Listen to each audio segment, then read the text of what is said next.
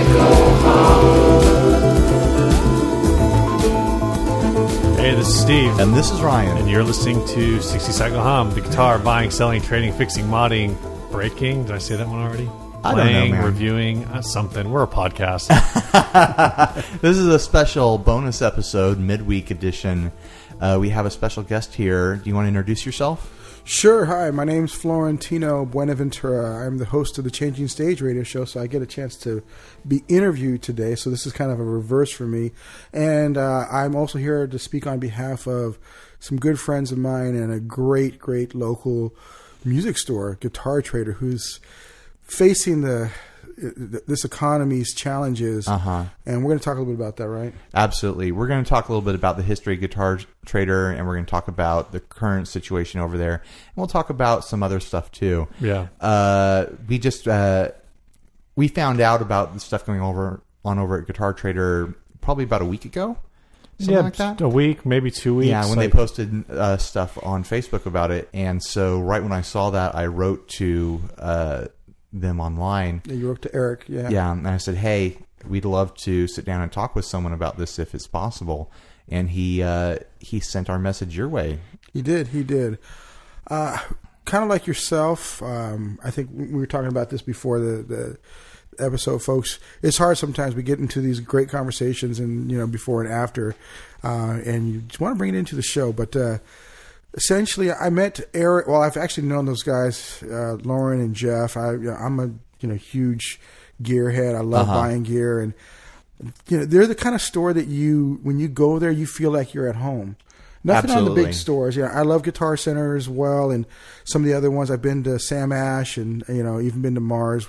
Which I don't even know if Mars is around anymore. But anyway, you've been around. I even went to the Best Buy, a big one.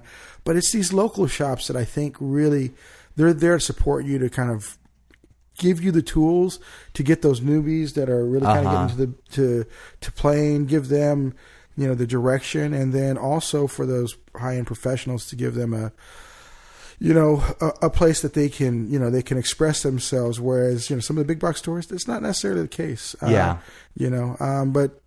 essentially that's kind of how I met those guys. And, they started to do all these great clinics. They have a great, live stage, which you don't see at music stores, with a decent sound system. And they were doing all these great clinics. I'd been to like Joe Satriani Clinic and a couple other different ones.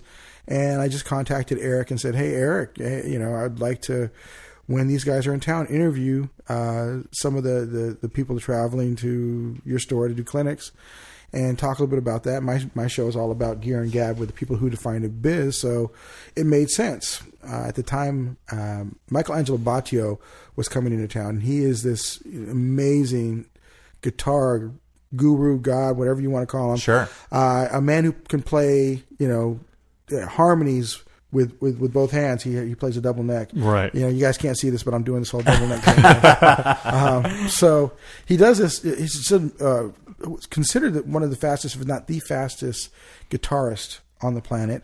And he goes around doing these different clinics, and he was there. So we set it up. We kind of came together and helped this, and mutually we promoted this event to be one of the biggest they've ever had. And, from there, it just, a friendship and a partnership kind of grew in helping to drive this awareness about all these cool things that they were doing there. So, I was fortunate to be part of the big Fender celebration this past summer. Yeah, that was a big event. I remember that. That was actually, for me, that was one of the reasons I was surprised to hear that they were going out and they were kind of hitting rough times, because they promoted that Fender event like really big, and it seemed like a really big upswing. And I know sometimes when I would go in there, because I don't buy a ton of new gear. I don't shop new gear a lot. But I would stop in every once in a while, like just to pick up a couple packs of strings, just to see what they'd picked up recently, because they pick up the newest stuff a lot of the time, or see what they have on like the used gear wall. And so when I heard about the Fender event, actually, I think both of us were looking at going to it, and we saw on the event page for it that there was like a couple hundred people signed up for it. And we were just like... over 300 people Over 300 people. Yeah, we both looked at it and went like, I don't want to deal with that many people. I remember years and years and years ago, probably like 8 years ago, I drove over to Guitar Trader to get strings or something like that, like something that I needed like relatively soon. And I pull up, and there's just a line around the block, and there's no parking left. And I rolled down my window, I'm like, "Hey, what's going on in there?" And like some kid turns around and he's like, "Dave Mustaine's in there." Yeah. And I'm like, "Oh shoot! I'm Not getting strings today. I'm just going home." Yeah. Yeah, they've had some great players. In fact, a lot of great players came out of there. My brain is escaping me, but first one, Jennifer Batten, who is the she kind of got, that was one of her first jobs to work there.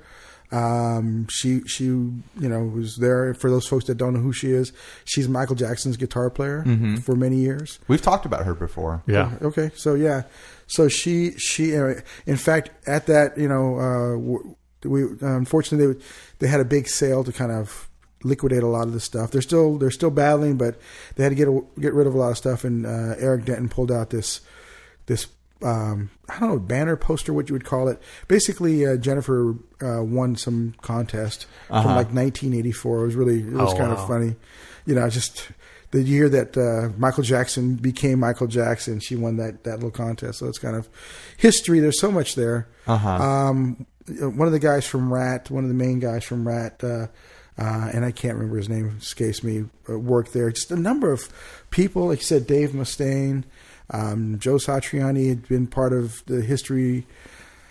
And it's got such a unique presence here. It was started close to, I think, 35 years ago. Something like that. It was in the 70s for sure. 70s, yeah. So I think it was 35 years ago. I think it was 78 or 79. And then at that particular time, Eric was in a band called the Monroes, and came in later on. He had a studio, and after the Monroes, he ended up picking it up, and ended up putting out a website. But they had sold the rights to before he came in. They had sold the rights to the Guitar Trader name, so they had to run dual names. So musicpower.com is what they named the website. And so if you go to guitartrader.com. It's a totally different entity. It's not connected at all to what we're talking about. You go to musicpower.com, and that is the website for Guitar Trader. Exactly. So they sold. What do you have any clue of why they sold the name or what the situation was with that? That's a good question. It was. Well, it started in the previous owner's garage, and as they started to transition into that time, I think it was just one of those things where it was a partnership kind of where one company was going to run the online, and then there was a split from that. Okay. If I remember rightly, it's been a little while. It sounds kind of messy. Yeah, it was one of those things where they were trying to transition, and then it just made more sense when Eric picked up the business, and then later on when Jeff, his other partner, came in, to just kind of have them separated. Right.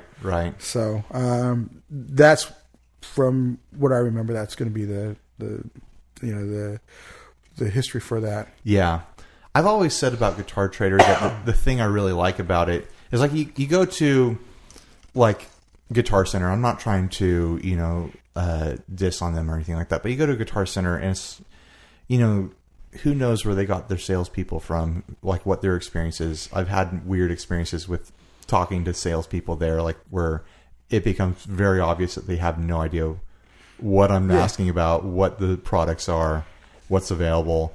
Where when you go to Guitar Trader, like I've always explained, like it feels like everyone working there is like a roadie. And they're very intimately aware of everything that's in the store. They're aware of everything that's not in the store. And they could talk to you if you want to talk to them, but they won't talk to you unless you go up and like initiate, sort of thing. So it's kind of like you're hanging out with musicians when you're there. It's not like you're hanging out with salespeople, which has always been like a really great vibe, Well, one of the things that for me, I moved here to San Diego. Are you guys from San Diego? Yes. Yeah. Wow, you guys are like... I know, we're freaks. Yeah, that's crazy. I got to leave now. It's weird. No, I'm kidding. For you folks, San Diego's pretty much everybody comes from everywhere else for the most part. Absolutely. But that's awesome, guys. So I moved here in 98, And I'd been going to Guitar Trader around that time, and I've known Lauren since that time frame. I think that's the difference. It's not that they don't hire great people, but usually the people over at Guitar Center, they're guys that have an aspiration of careers in being musicians. Sure. So they kind of dabble in. They want to be kind of related to it. So they take a job at Guitar Center. And then Guitar Center is able to hire guys, a little bit more cost effectively in that particular case. You're describing people that we know. Yes. Yeah. Whereas with Guitar Trader, these guys have been there for a while. They really actually have a sincere career and a passion for the equipment. Absolutely. And that's where the differences have come in. Our tagline for them was "Real musicians, real gear." Mm-hmm. Yeah. And you'd find really, unique pieces over there, whether it be used gear, which you guys talk a lot about used gear, but you'd also find unique pieces like custom builds. More Bases is one of the ones that was, they were exclusive over there. And it's a local shop. A guy, Marty Moores, makes these incredible custom bases, and you're not going to really find that in a Guitar Center. No, not at all. I mean, you're just going to find your big brands at your Guitar Centers and other shops as well. And those are all welcome brands. I mean, Fender. Oh, absolutely. You got Fender guitar or Fender necks on the wall. So yeah, we're definitely not down on big brands or little brands. We like them all. But it's always really great going to Guitar Trader because they'd have the normal stuff, but then they'd also have the funky stuff. Yeah, and they'd have it out in an area where you could pick it up and you could play around with it. When I was in high school and I had a car, I would go to Guitar Trader all the time just to go like hang out and try stuff. And I'd try, whatever weird thing they had laying around. Like I remember playing like the D Armand, like plastic string basses. Oh, yeah. And all kinds of weird different stuff there. They had great stuff. Or even like a Fender. When we had, see, that's where I get. I talked about the Fender celebration. We did on the since we were on air here. But with Fender celebration, they had these one of a kind custom shop builds that they still had at the store. Which were just amazing pieces of gear. There was an acoustic guitar there made out of kangaroo leather. I was just like, wow, that's crazy. You're not going to find that at Guitar Center. Realistically, I understand why Guitar Center wouldn't, because that's not something that the average player would come in. It catered to these very focused players. I guess the best way to put it. Absolutely. That Guitar Trader was able to do, and then they passed that expertise on down to these aspiring, up and comers in the business. So that's why, I kind of want to make a plea to all the people out there that shop locally. Make sure you guys, get out there and if there's a shop in your city or in your town that isn't a big chain, like go shop there. Like if you have to pay a couple more bucks for strings or something, it's worth it to keep that shop open. Yeah, especially if you have one of the things that I always felt like was unique about Guitar Trader was that, like we kind of talked about before, is like they catered to real musicians. They catered to they had low end stuff, but they carried a lot of like high end stuff. Yeah, they did. Whereas like a lot of the other mom and pops around town are like. There's I say chain. It's like 2 stores that I know. Music Central, but everything at Music Central is like Sunlight. It's student level stuff. It's all student. It's all very entry level. Whereas Guitar Trader was unique in that, offhand, like I was just in there for the clearance sale, and I don't think I saw like any Squire stuff. I'm sure that at some point I saw a Squire sign. Yeah, they have them. But it's one of they had them. But it's one of those things where like a lot of the mom and pops, a lot of times like all they carry is Squire and they don't have any Fender stuff. But Guitar Trader had the full range and they had the Squire stuff. But you always felt like that was more for like that was for the kid whose dad was already playing a Fender American who wanted to get his kid going. Yeah. Now, the unique thing was a lot of people would think that you can get a better deal at Guitar Center, but actually Guitar Trader has the ability to give you a better deal. Oh, absolutely. Because they were able to negotiate a little bit on price and try to fit, level of gear to a price point that was comfortable for you. Whereas they don't. When the big corporation took over Guitar Center, they basically cut that practice out. Yeah. I remember on the back of all the Guitar Trader tags, it would have the little box that said "Ask for your price" or something like that. Yeah. And it's always like, okay, here's the price that we have listed on here, but come and talk to us. We'll work it out. And every single piece of gear I've ever bought from there, I bought a lot of used gear from there. I'd go up to the counter and be like, "Will you take this?" And they'd be like, "Ah." And like, "Well, will you take this?" And I'm like, "Okay, yeah, we'll take that." And it's always been this kind of understanding, like there's a number that we know that's not on the tag, and you just got to find it, sort of thing. Right. That was always the case in the business. I mean, ever since I've been buying gear all my life, up until recent, like you said, I think when the proliferation of online stores came about, but even those ones, well, there's the practice of going in and finding it at a lower price somewhere, and then coming in to a Z-Sounds or American Musical to kind of say, hey, look, I can get it at this price and buy it there. I mean, I can't say that I don't shop online myself, because I've shopped online. I do buy from Guitar Center. I've got some gear from there. I got it from Guitar Trader. But I guess what I'm trying to encourage people is to give those local shops a shot. They're out there. They're doing it. They're still making it happen. They are having challenges. That is the industry's trying to figure out how they can kind of survive in this economy of .com,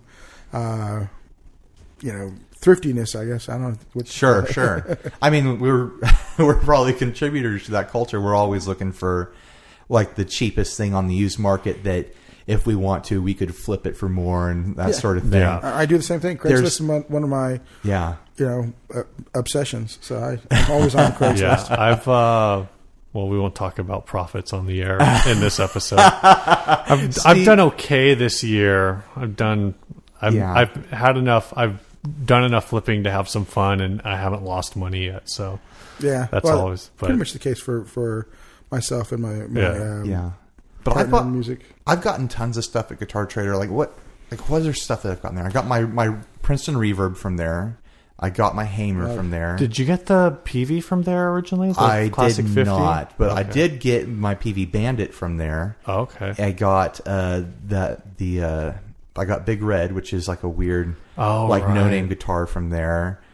You've had a lot more opportunities to get stuff from there just because you've lived up in this area. Yeah, I used to drive by it all the time, so I'd stop by there a couple times a week during the week to just check stuff out and look what was on the used rack.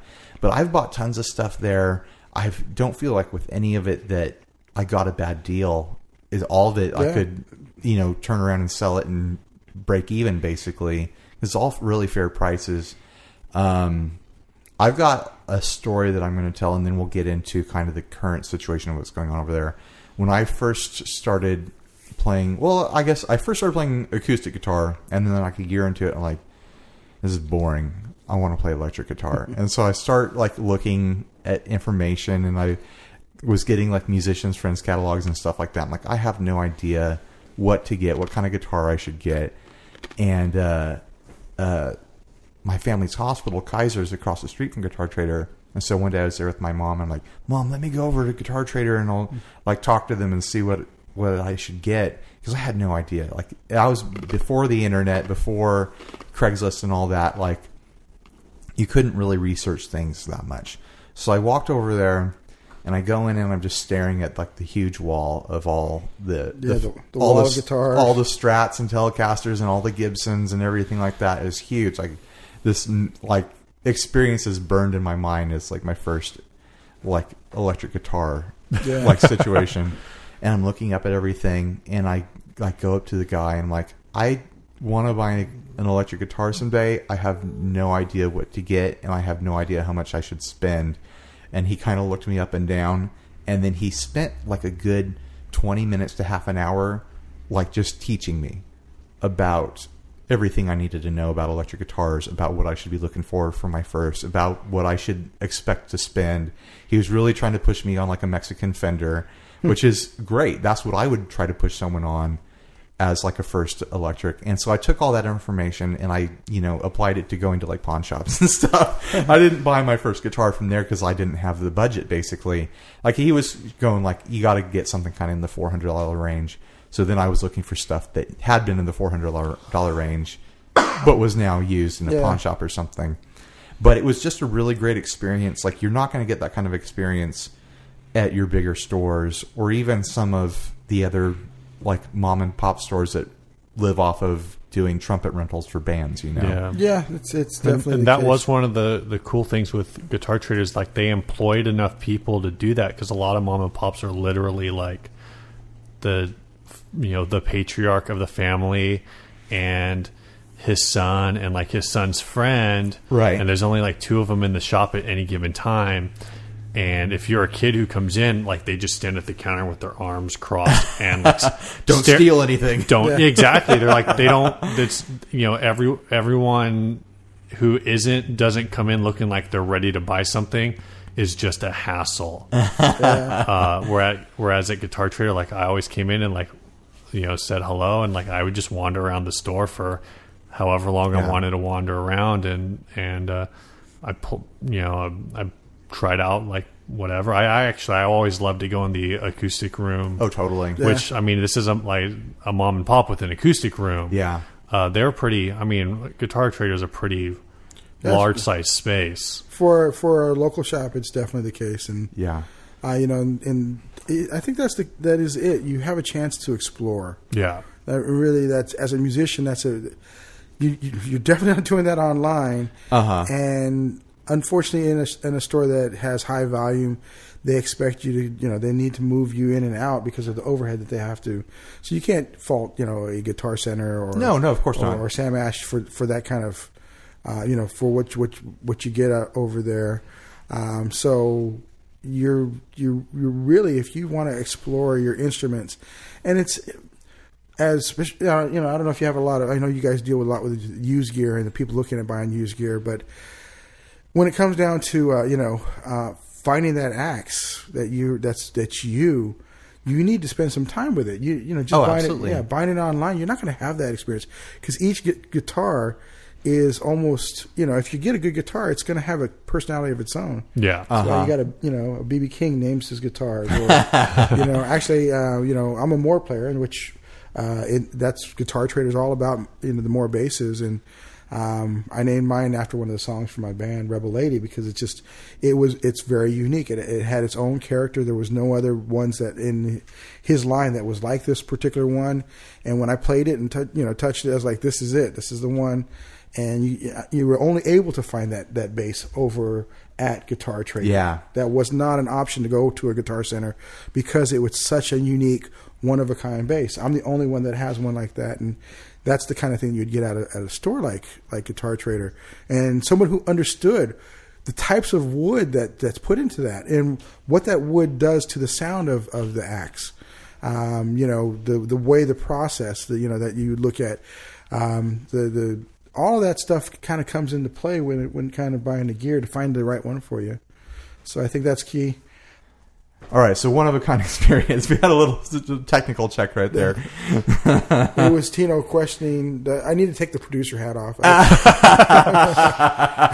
We haven't been a part of this before. I'm so used to trying to look at elements of that stuff. We invented a producer. So anytime we had a technical issue, we'd just be like, "Come on, Gary, get it together." Yeah, we have a made-up producer that we swear at.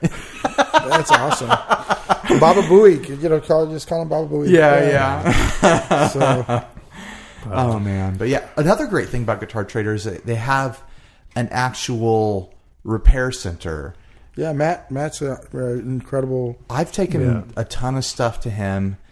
I had him completely swap out a Floyd Rose on a guitar that was so cheap that he should have told me to not bother. But well, that's probably where I've had the most experience with Guitar Trader myself. Was I had my first bass was a Fender Mexican jazz bass, and after I played enough bass to kind of develop what I was listening for, I realized I really didn't like the way the pickup sounded. So I went in and I was like, "Hey, I just want something that's like clear and articulate with a little more power. And he's like, EMG-Js.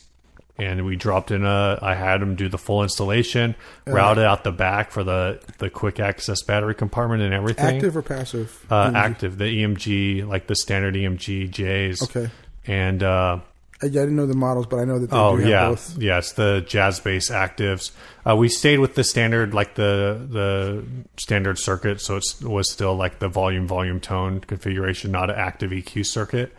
But it was a great installation, and those were like, that was the perfect upgrade. Yeah. That was like exactly what I wanted. It gave me like a lot more power up front. But the tone was just like clean and clear and like just so much more articulate for what we were doing at the time, which was just dirty, noisy rock and roll. But finally had these clean, clear, articulate pickups. But that's exactly what it was. Is it allowed like the bass to jump from just being this like muddy rumble in the background that I just could not EQ out. Yeah. But you got to go and talk to someone who had experience with all this stuff. Yeah. And troubleshoot what you wanted and get it done. And like, even when I wasn't having stuff repaired there, I knew that I could go to Guitar Trader and get parts for the crazy stuff that I was building. I could go and get, like 2 feet of wire that I needed, or just a spare capacitor or something like that, or, an odd pot for some guitar that I had. Like, I think I've gone there and bought individual bridge pieces for used guitars that I've bought. Right. And I've gone back and like, hey, do you have this piece? And he'd be like, let me check my bucket. And he'd like be going through, all his stuff. And then they always had great deal. They always have great deals on. I think every mic stand I've ever bought, which we have a bunch of them, has been from there. Music stands. So it wasn't just the big stuff too. There's all the things. For my pedal board, I got obsessed with pedal boards, and I ended up buying a bunch of the cables to get it all, like patch cables and stuff. So actually, the clinic they had with Ron Moreno, I ended up buying Ron's board because he brought it in for the radio show. And he's like, I'm moving to a bigger board. Do you want this board? I was just pretty much enamored with it. It just looked awesome. So I can't remember what model it is, but it's just beautiful, metal with a reservoir in the back for all the cables, board. And then all the other stuff I got from Guitar Trader to kind of put it all together. A few of the pedals I had, got some pedals off Craigslist like you guys would do. And, but all the stuff to put, the power supply stuff, everything I got from Guitar Trader. Nice. So those are the kind of things you're not going to get that kind of information very easily, because it requires years of experience. Yeah. And dealing with it and product training, whereas a bigger store doesn't have that type of luxury with a younger, less industry stable employee. A musician hire, like you were talking about, like someone who's trying to make it with his band, not necessarily trying to be gear centered. And there's definitely something. There's a lot to be said about being like a lifer, musician, salesman, because it allows you to kind of do that in the Guitar Trader sense. Like, it allows you to cater to what your customer needs, instead of trying to sell them what they think they want. Or trying to push like, we've got to move all these Ibanez's this month. I've been into like some of the big box stores where you never know which employee you're going to get. You can get someone who's super helpful, or you get the guy who's super helpful, where you go in and you say like, oh, well, I'm playing this and I want this and this, like, what do you think about this guitar? And they'll be like, oh, well, that's like $800. If you really want that, I can sell it to you, but you can do the same thing for like $300 less. Whereas in the big box stores, it's, for the longest time, and a lot of stores are still this way, it's all about the commission. So it's like, oh, what do you think about this $800 guitar? I think it'll do everything I want to do. And like, they're automatically going like, well, for another $150, you can do this one that does everything you want right now, plus anything you might ever possibly want in the future. Right. And here's a $70 warranty. Don't forget your flux capacitor. That is definitely the case. So let's talk a little bit about their current situation over there. A couple weeks ago when they posted about this, they're basically asking for an angel investor to come in and buy the business, basically. Essentially, yeah. I think Eric's wanting to bring on some partnership. They're looking for an investor, $500,000, so they can restock and fill the store back up with inventory and be able to be set. I think that was the challenge that they faced, is that in this time, in this economy, there were up months like the June Fender month, and then there were months that were not so good. Just like a lot of businesses right now, and they kind of hit that wall going into the holiday season, which is pretty much carries you through most of the year without enough product. Right. And that kind of put a crimp in. If you don't have product, you can't exactly go back and get product, because you needed product to bring in. So it became a cycle, and they were looking at getting some investment to kind of get through that hump. But then it basically kind of missed that window. Yeah, gotcha. So I don't know if this relates at all, but I'm going to throw this out there. I know at a few months ago, it might have been at the beginning of the year, Fender changed their sales deal with like a lot of stores in terms of like in order to get product, you had to like the minimum order value went up a lot. Do you know if that affected Guitar Trader at all? I can't speak with knowledge on that one. No, I can that's speculate on stuff, but sure. I think the relationship, because I dealt with Fender. I mean, I was there with them for the event, and I dealt with all the brass over there, and they were very, very enthusiastic about Guitar Trader. I think it's just kind of a testament to what's going on, more so today than it is some of the policies that some of these manufacturers have. It's tough. It's tough for these stores. I mean, we talked about it. Buffalo Brothers is out of business, and that's such a fun store. It's an awesome store. I bought stuff from there. Ryan was the one that told me that they shut down, and that was like, I freaked out. I didn't even know that. I went. It seemed like it just happened overnight. And I didn't know about it until like a month after it happened. Yeah, I was over there maybe like 2-3 years ago talking to the guys in at the time. I think they were one of the top 5 acoustic instrument dealers in the United States. Yeah. Then they had a lot of business for the repair business. Yeah. Was doing a lot of high-end restoration, like, hot rodding of guitars and $1,000 jobs, that kind of stuff. So they had all the folk instruments when no one else had them, like all the, like mandolins and banjos and ukuleles and whatnot. The real deal stuff, And resonators. Yeah. All that stuff. And I think the challenge, too, is that there's like one shop that I love here in town that they're doing really well. They're a small shop, and me and Steve would probably love them. I don't know how much you'd love them, but I don't know. Have you been to Bay San Diego? No. You never been to Bay San Diego? I didn't even know there was. How can you be a San Diegan bass player and not go to Bay San Diego? Because I'm always on Craigslist. That's true. Where is it?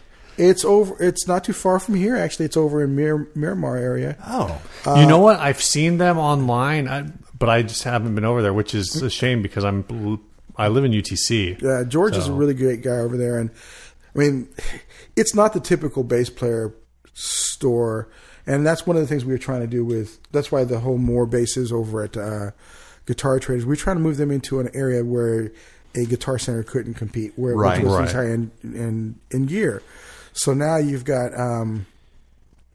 you've got over at Bay San Diego, the average price bass over there is probably in the neighborhood of about $4,000 or $5,000. Wow! So they had $30,000 basses over there. This crazy stuff, F basses, Federa. You've got. Sounds like you got to put on like a top hat to go over there, like a tuxedo. It's amazing. I mean, you're talking about works of art. And, totally. And they're doing so well over there. But you don't, if you see a Fender, it's because it's a classic. Sure. That's been restored vintage. or whatever. It's vintage.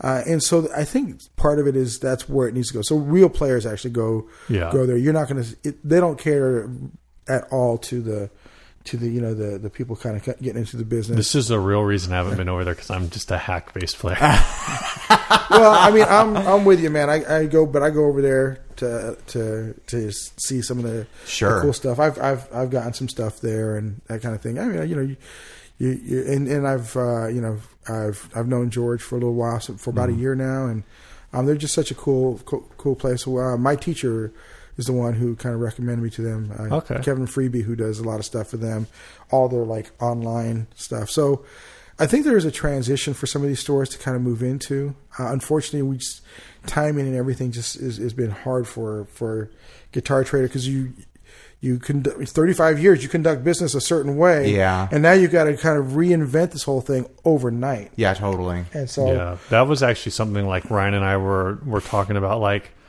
you know, if somehow if we had $500,000, if we had $500,000 and like could just, you know, help out Guitar Trader, like what are things that we would try to bring in from our experiences with just different markets, and like, you know, we're now, you know, Ryan and I are really hitting reverb.com, which is like the latest used gear. It's like it's like eBay sort of, but it's, you know, exclusively for gear.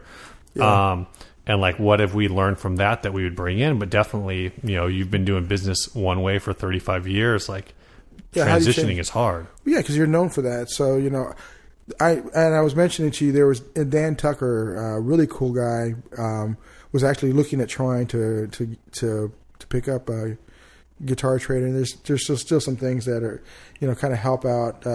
He has a you know, let me get this correct, Tucker Guitar Company. Anyway, he makes custom guitars, really high end custom guitars, and I think there's a real market for that, you know, in this you know, economy, because like going back to Space San Diego, a lot of what they do have the store there, and it's not for one, it's not in a storefront, so you're not you know, strip mall. It's actually a business office complex, right? You know, it's more of a showroom for these incredibly, you know, these pieces of art, if you will. And people from around the world, you know, players order from, and because this is the only place you can get this kind of stuff. Yeah. So I think that is you know, something that if anybody who's looking at opening a store would do. Used gear. I think Guitar Trader always had really good prices on used gear. Oh yeah. The only problem I ever ran into is because everyone always, I'd see the ads and I'd go in there for it and it'd be gone. I wanted to buy this Fender Jazz Precision combo that was an active pickup. Okay. It was a Mexican Deluxe, and I got there right when I got there. It was literally going out the door. Oh man! I was playing it. You know, I was playing it. You know, they didn't even have time to put a tag saying it's sold, and the guy was paying for it, and I didn't even know. I was like, "Guys, I want this," and they're like, "Oh, you're like 30 minutes late." Yeah. So that was the only thing about Guitar Trader. You got to be quick. Yeah, you got to be there. There was some. So, and I think it's another challenge is the selling used gear or even doing consignment. It's become kind of a challenge here in California. Sure. Because you got that 30-day waiting period. Oh, yeah. So unless you buy a one-off thing and you're like, you know, you buy it and, you know, I don't want this anymore, and sell it on Craigslist, you know, as a personal person. If you're a dealer, if you know, buy it or even bring it in for, you know, for consignment, you got to wait a month. It's got to be a month before you can see it. Yeah, I didn't realize that. And, you know, that's when you're trying to move stuff, that's space that a lot of times you can't afford to. I knew that was a thing for pawn shops, but I guess I just never thought like, oh, that would apply to regular shops as well. Yeah, yeah. Because I'd always see, you know, like I'd peer in the back room of the pawn shop and be like, oh, what do you got hanging up in there? And they'd be like, well, we can't sell that stuff yet. Yeah. Got to make sure it clears. Well, Guitar Center gets away with it by puts it out and you see it with the date. You know, when it's going to be available, and then they'll pretty much sell it to you, but you don't get to bring it home. Right, right. But they sell it at crazy prices too. So, you know, it you know, there's just really weird things kind of going on. Like I said, I just want to encourage anybody who's listening, go out there, shop at these local shops, go, you know, and you know, find things that are unique and that are you. You know, we have a tendency as a society to kind of go along with the status quo. And I think it'd be good to kind of, as musicians, aren't we supposed to discover new stuff? Yeah, yeah. You know, blaze our own trails and stuff like that. Yeah, make your own identity with your stuff, you know. Yeah, this has been like a very San Diego centric episode, but I think every major city has a story like this. Absolutely. Every major city probably has, a few shops like Guitar Trader there. Yeah. But, it's definitely something where even LA has it. This is a story that is going to repeat itself over time. Yeah. So, I'm sure this is going on with tons of shops all over the country right now. West LA Music over in LA was one that I had been to. It's like the place where you'd go to see stars. Yeah, totally. You go, you'll see Stevie Wonder jamming around on something over there. You'd see the guys in Guns N' Roses when I was in the 80s over there. They would be down at West LA Music checking out gear or whatever. They'd have these incredible clinics, and they went out of business. Yeah, and that's kind of sad. I mean, it's definitely it's definitely changing times. Absolutely. Even Guitar Center too. I've read articles about them, about their money issues and their kind of their actual physical brick and mortars definitely had challenges. Yeah. Like, and they're in debt to all kinds of people, and there's a whole investing side to their company that it sounds like, the articles I've read, it sounds like super sketch. There's a lot of stuff tied in it. I try not to get too heavy into that stuff because I can't speak with full education on it. But it definitely was. It stopped being about the love of the equipment and the gear. And then it became like, it just became numbers. It seemed like that's my personal opinion. There are definitely things out there that I think, when you look at some of the issues Guitar Center's had financially, it feels like the only reason that they still exist is in order to get that far into debt, somebody had to believe that this company could be profitable at one point. So people are still, and when I say people, I mean like big money capitalists, the billionaire venture capitalist types, and companies that do that kind of stuff, companies that they only exist to buy companies and restructure them and make money. I think Guitar Center is publicly traded, right? I don't know if they currently are. I think know. I believe they may have been in the past. I do know, like, Guitar Center recently changed hands a second time, but when they were, you mentioned earlier with the haggling went away when they were bought by Bain.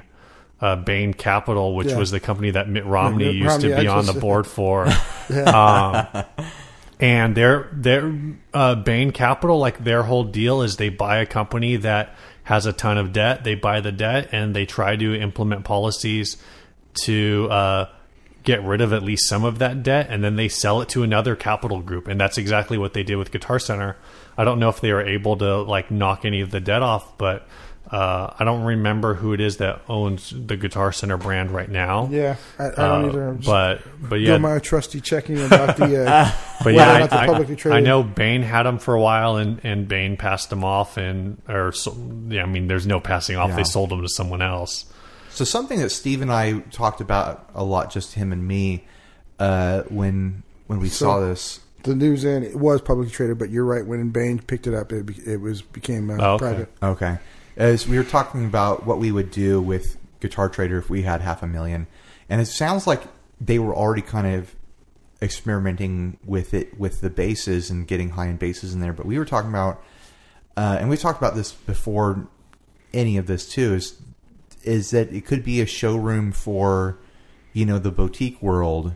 Yeah, that's kind of what we were trying to work with Eric and those guys to kind of bring that about. There's so many guitar builders out there now. Mm-hmm. Like we even have one who we know listens to the podcast and interacts with us. Doug Cower makes some beautiful, beautiful guitars. But there's this whole world of boutique guitars that kind of exists in like the $2,000 to $8,000 range. Mm-hmm.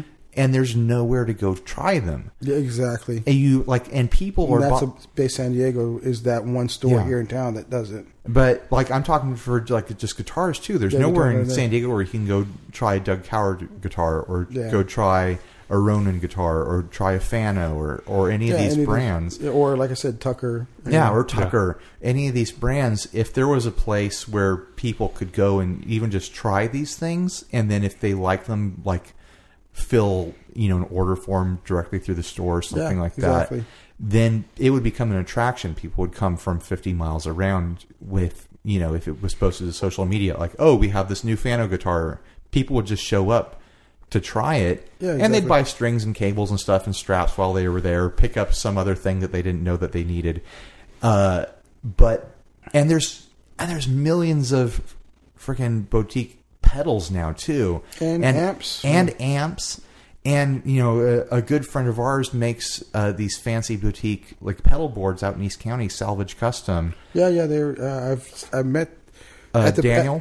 At the pedal clinic. Yeah, he came in for that one. He's a good friend of ours. We've gone out to his shop a couple times for episodes.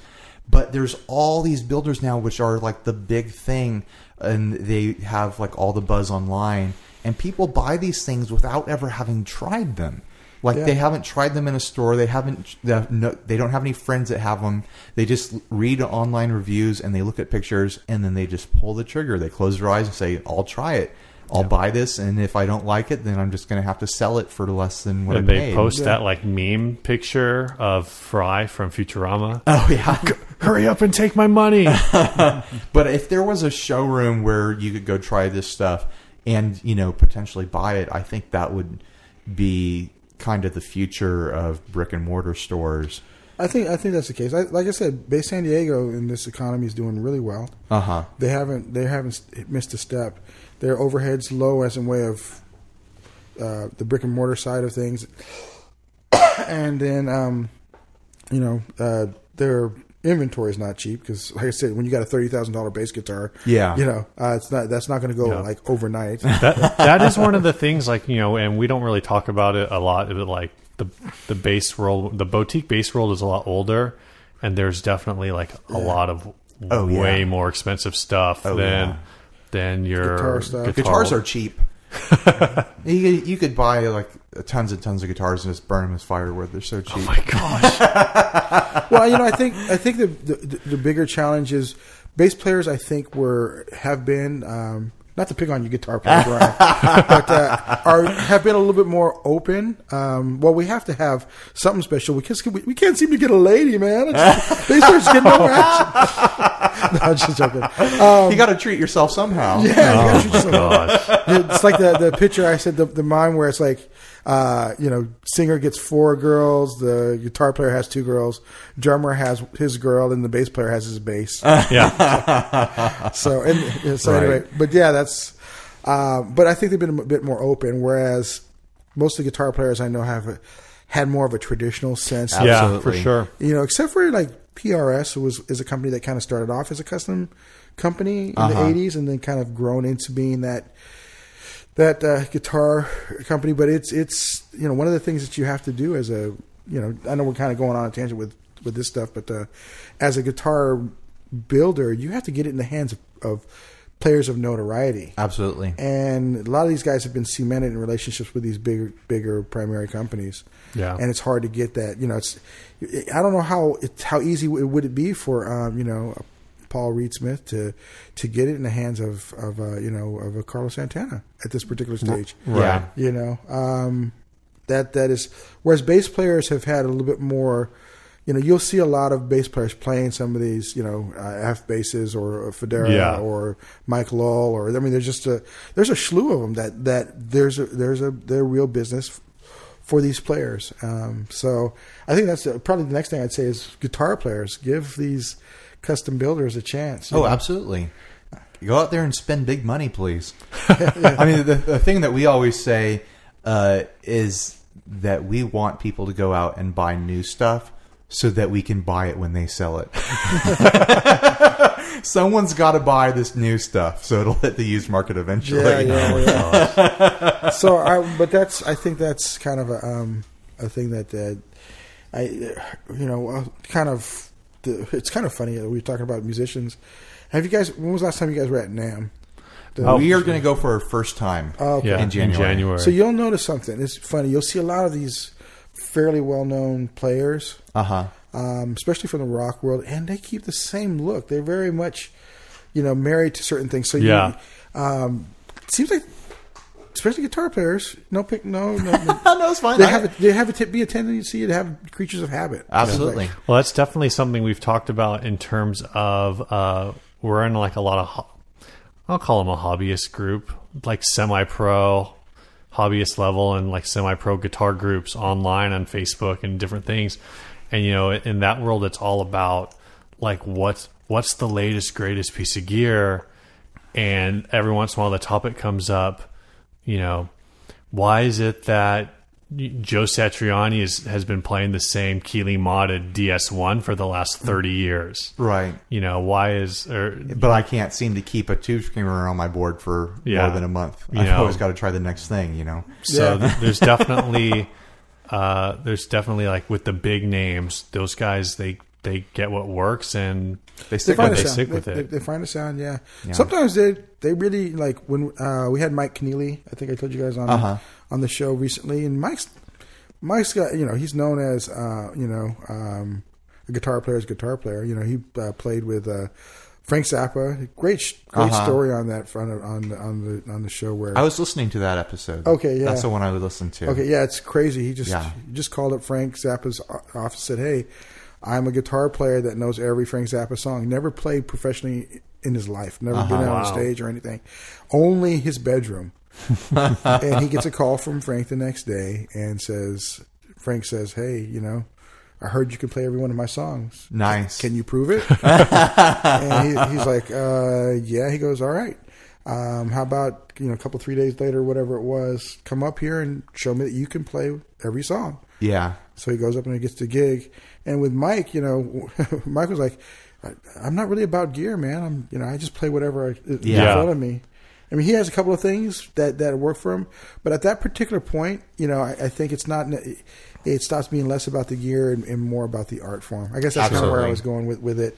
I mean, he's if you've ever heard him play, he's an amazing creative player. In fact, where my band recorded our project over at Blitz Studios, he said Mike was in there doing, basically all he was doing was laying down, playing guitar, and just, just, he's like, "Do you want this, that?" No, just go ahead, let it roll. And he would just play it. And it came out like, it was just art just coming out. So, you get that kind of thing. So I think, going back to it, you get a sound, you get that kind of, that feel. But yeah, the NAMM show, you'll see a lot of that. You'll see these players. I won't name any names, but it's just like, really? Oh, we've heard stories.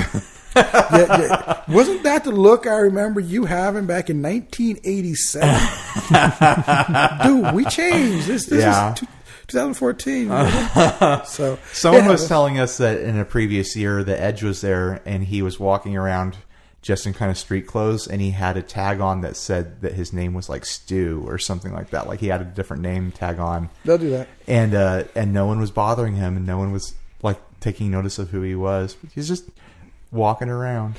Most a lot of those guys will do that. Yeah. I mean, that's what I would do. There's ones that will be pretty obvious. I mean, I've seen that in other industries too. Yeah. I met the man who invented the mobile phone, and nice. I just happened to see a picture of him not too long before that, and if I didn't know that, I would have known. But he invented the mobile phone, and he was at this trade show with like some random Hispanic name. He was not a Hispanic at all. It's like, Hector Camacho or something like that. I can't remember what it was, but it was just like, yeah, that's not you, brother. So, he traded with someone. Well, yeah, it was just one of the guys from his company that he had that just gave him the badge. But right. Really cool guy. I digress, but going back to it, that's what you'll find when you go there. Probably the coolest thing at NAMM show. We're on tangents, but the first time I realized Welcome to the podcast. That Chad Smith was indeed Will Ferrell. Oh, we're sitting in here, seeing him playing. It's like, my God, is that? Because I'd seen Chad Smith before, and he didn't look like that. But now that you kind of his years kind of come around, it's like, dude, that's Will Ferrell. Yeah, my wife and I were actually just talking about that today. Yeah. How Chad Smith and Will Ferrell. I watched the drum off that they did. Yeah, that was awesome. I guess they're supposed to do something together, so that's pretty funny. So yeah, that's industry is such a different thing. I mean, we're in different topics, but looking at how bands can make it now, how you can make money is a whole different thing. Or how you can not make money. There's a lot of ways to not make money these days. We know all of those. So let's kind of wrap this up. Is there anything else we need to say about Guitar Trader? Is there? I don't want to sound kind of dire, but ominous, is there any hope at this point, or what do you know? In life, there's always hope, right? Sure. They're talking to. Well, they did the article in the Union Tribune, and so they've got people that they're talking to that are looking at it, and I think there's some possibilities of revitalizing it. Gotcha. Obviously, I mean, there's no secret. They had a big sale this past weekend, and a lot of the historical stuff went along with it because they just needed to make some moves. They needed to pay some absolutely some bills that we're doing and try to do it within the time frame. But keep it going. I think more than not just the history, but the spirit of it is still a possibility to carry on. And the location's, pretty iconic in that everyone's known where it's at. It's not the easiest store to find, but I don't think there's any musician I have ever talked to that didn't know where it was. It's not any harder than any other store. I mean, other than Buffalo Brothers, it was a pain. But it's like it's way. I think it's easier to go there than to get off of the freeway to get to either the guitar centers in town. Yeah. And there's a lot of place. Those good. The guitar. Well, the guitar centers are in strip malls. It's just a mess. Yeah. The parking is you never garbage. know what you're going to get into there. Yeah. But there's some really good ones. Moe's guitars are. Moe's is great. They've got good stuff. We're big fans of Freedom. Freedom is awesome for the used gear, especially. Yeah. I can't remember the name of the owner. He was always really cool. I've sold gear there. Yeah. Even San Diego Pawn. I bought a Todd, good number of things guys. there. I've been able to pay bills by taking stuff there. And they're the coolest guys, really, honestly. Yeah. I've been in this business and being a musician. I'm the typical musician. You spend $5,000 on gear to put into your $1,000 truck, drive 500 miles for a $50 gig, if you're lucky for the $50 gig. Yeah, absolutely. Because if you're trying to do original stuff, you are basically paying for it. Oh, yeah. Yeah. So that's kind of the thing is that I think that, it's, there's some cool places still left to kind of check out. Absolutely. And let's keep them. Yeah, let's keep them going. And I think, like I said, I think that, there's still hope for Guitar Trader. Obviously, it's going to be probably a different face, if you will. Sure. And there's some dynamic to all of that. But I think that the history there is definitely, still captured within the spirit. So absolutely, you might not see Jennifer Botton's, whatever that flag banner, whatever that is, that says she won that contest. But I mean, one of the reasons why I wanted to talk to you or someone from there is to get this stuff recorded into memory, just in case they did disappear. Because it is, it's obvious listening to the three of us that it is an important store, that there's important experiences that people have had there. Yeah, I'm sure there's, millions of other stories other people have. And it's just such an important thing to remember these places, Yeah. And, hopefully it doesn't go away. Hopefully they can get stuff figured out. But if they don't, I'm kind of glad that we got to sit down and talk about it while the memory was still fresh. Yeah. And maybe, someone down the road is going to listen to this and because they heard about it or something like that. Yeah, I think so. Yeah. And I think what you guys are saying too, used gear is going to be a big thing for stores because, guitar players, it's all about that, the antiquity and of the sound. Yeah. Or that funky old thing or that thing that you can't find anywhere else anymore. Or that thing that you want to take apart and put the parts in something else. Yes. The Explorer with the fender neck. Yeah. Who would do something like that? I don't know. That guy. I'd do that. No, that's... Yeah. I'm looking at some cool guitars here, folks. Ryan is definitely the man who will take... Did you take when you were a kid G.I. Joes and put the one with the Kung Fu grip on the... I was a Lego kid. Lego kid? Yeah. Okay. No wonder. Okay. Here we go. So let's wrap this up. Where can people find your show? online? WSRadio.com. You can go there. We've got a really good episode where Lauren from Guitar Trader is back in the June timeframe came on to talk about the Fender event and really gave a better history than I can give. Gotcha. Because he's lived it. He was there like in the early days with them. So we'll find a link to that and we'll post it on our Facebook group as well. So WSRadio.com is where they can go and get a chance to listen to some really cool interviews. And a lot of that was due to the relationship I had with Guitar Trader. Fun. And and we're going to play out the episode with one of your songs from your band. Do you want to tell us about that real quick? Yeah, we just Curbside Vinyl is the name of the group. We were the band, the Fender band, the band Fender chose. We were, kind of all of the above for their big summer celebration. And we just launched our single last Saturday. Fun. Playing at a local. Go out and see local groups too. That's what we encourage everybody. Yeah. We ran a DIY venue for 2-3 years, something like that. Yeah. So, so we just did a thing over at a place called the Heart Lounge, which is down off Park. Okay. And they have they do specialty shows over there. Really cool artsy place. Cool. We kind of got our start over there and just putting it out right now. And on Reverb Nation, we just put the page up last night, and we're like 56. Nice. Yeah, just overnight. I was like, wow. That's pretty good. Yeah. After I botched it. You ever use Reverb Nation? It's confusing sometimes on how things. For one, I had my lead singer said, why are you putting posting the song 20 times? I'm like, what do you mean? Every time I put a picture, I had to tie the Facebook so everything interacts. Every time I put a picture, change this thing, it would send a link to the song, which is somewhat cool, but can be really annoying. I had to put a little apology on that, and then I don't know. It's just funny. How that one works. So we just put that out, and it's we're pretty excited about it. Got a great group. I'm playing with amazing players. I'm just fortunate to be playing with these guys because these guys are just top notch. Our singers, Mickey Ireland, Tuho, who are co-singers and incredible vocalists, and they do this really their styles and everything blends together. My partner in crime and one of the key driving forces for the music, Paul Berezetsky on guitar. He's like you, man. He likes to he has like a Strat body and a Warmoth neck that he kind of put all together, and kind of Lindy Fralin pickup. So it's like this whole unique, his way of making a custom stuff. And then we've got Larry Edwards, who's just an amazing drummer with real gospel chops. Just really has that groove feel. And then we have Josh Weinstein, who is probably one of the best keyboard players in town. And why he's playing with us, we're not really sure. He just really likes us.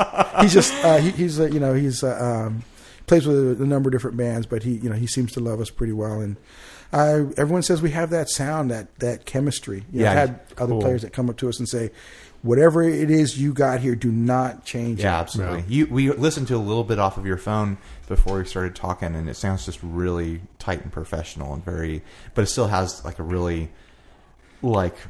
It's got that energy. Yeah, organic. Yeah, we wanted to keep it organic.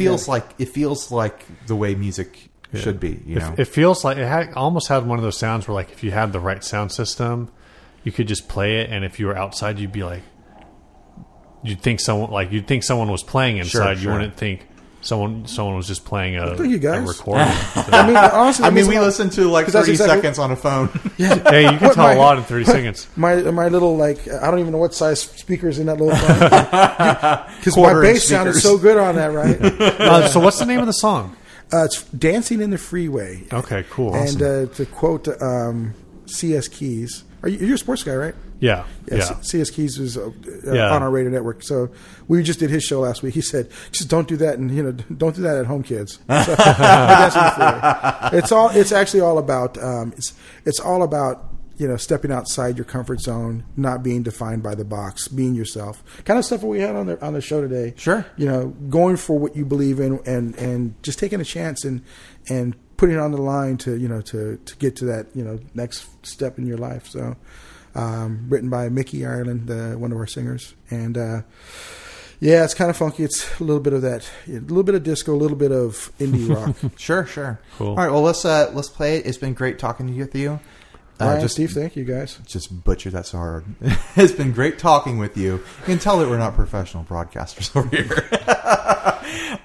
Maybe we'll have you on the show again sometime. Yeah. Well, we got talk about other things. We got to trade. You guys got to come on the show. Oh, for sure. Hey, sure. Yeah, absolutely. You're not far from here.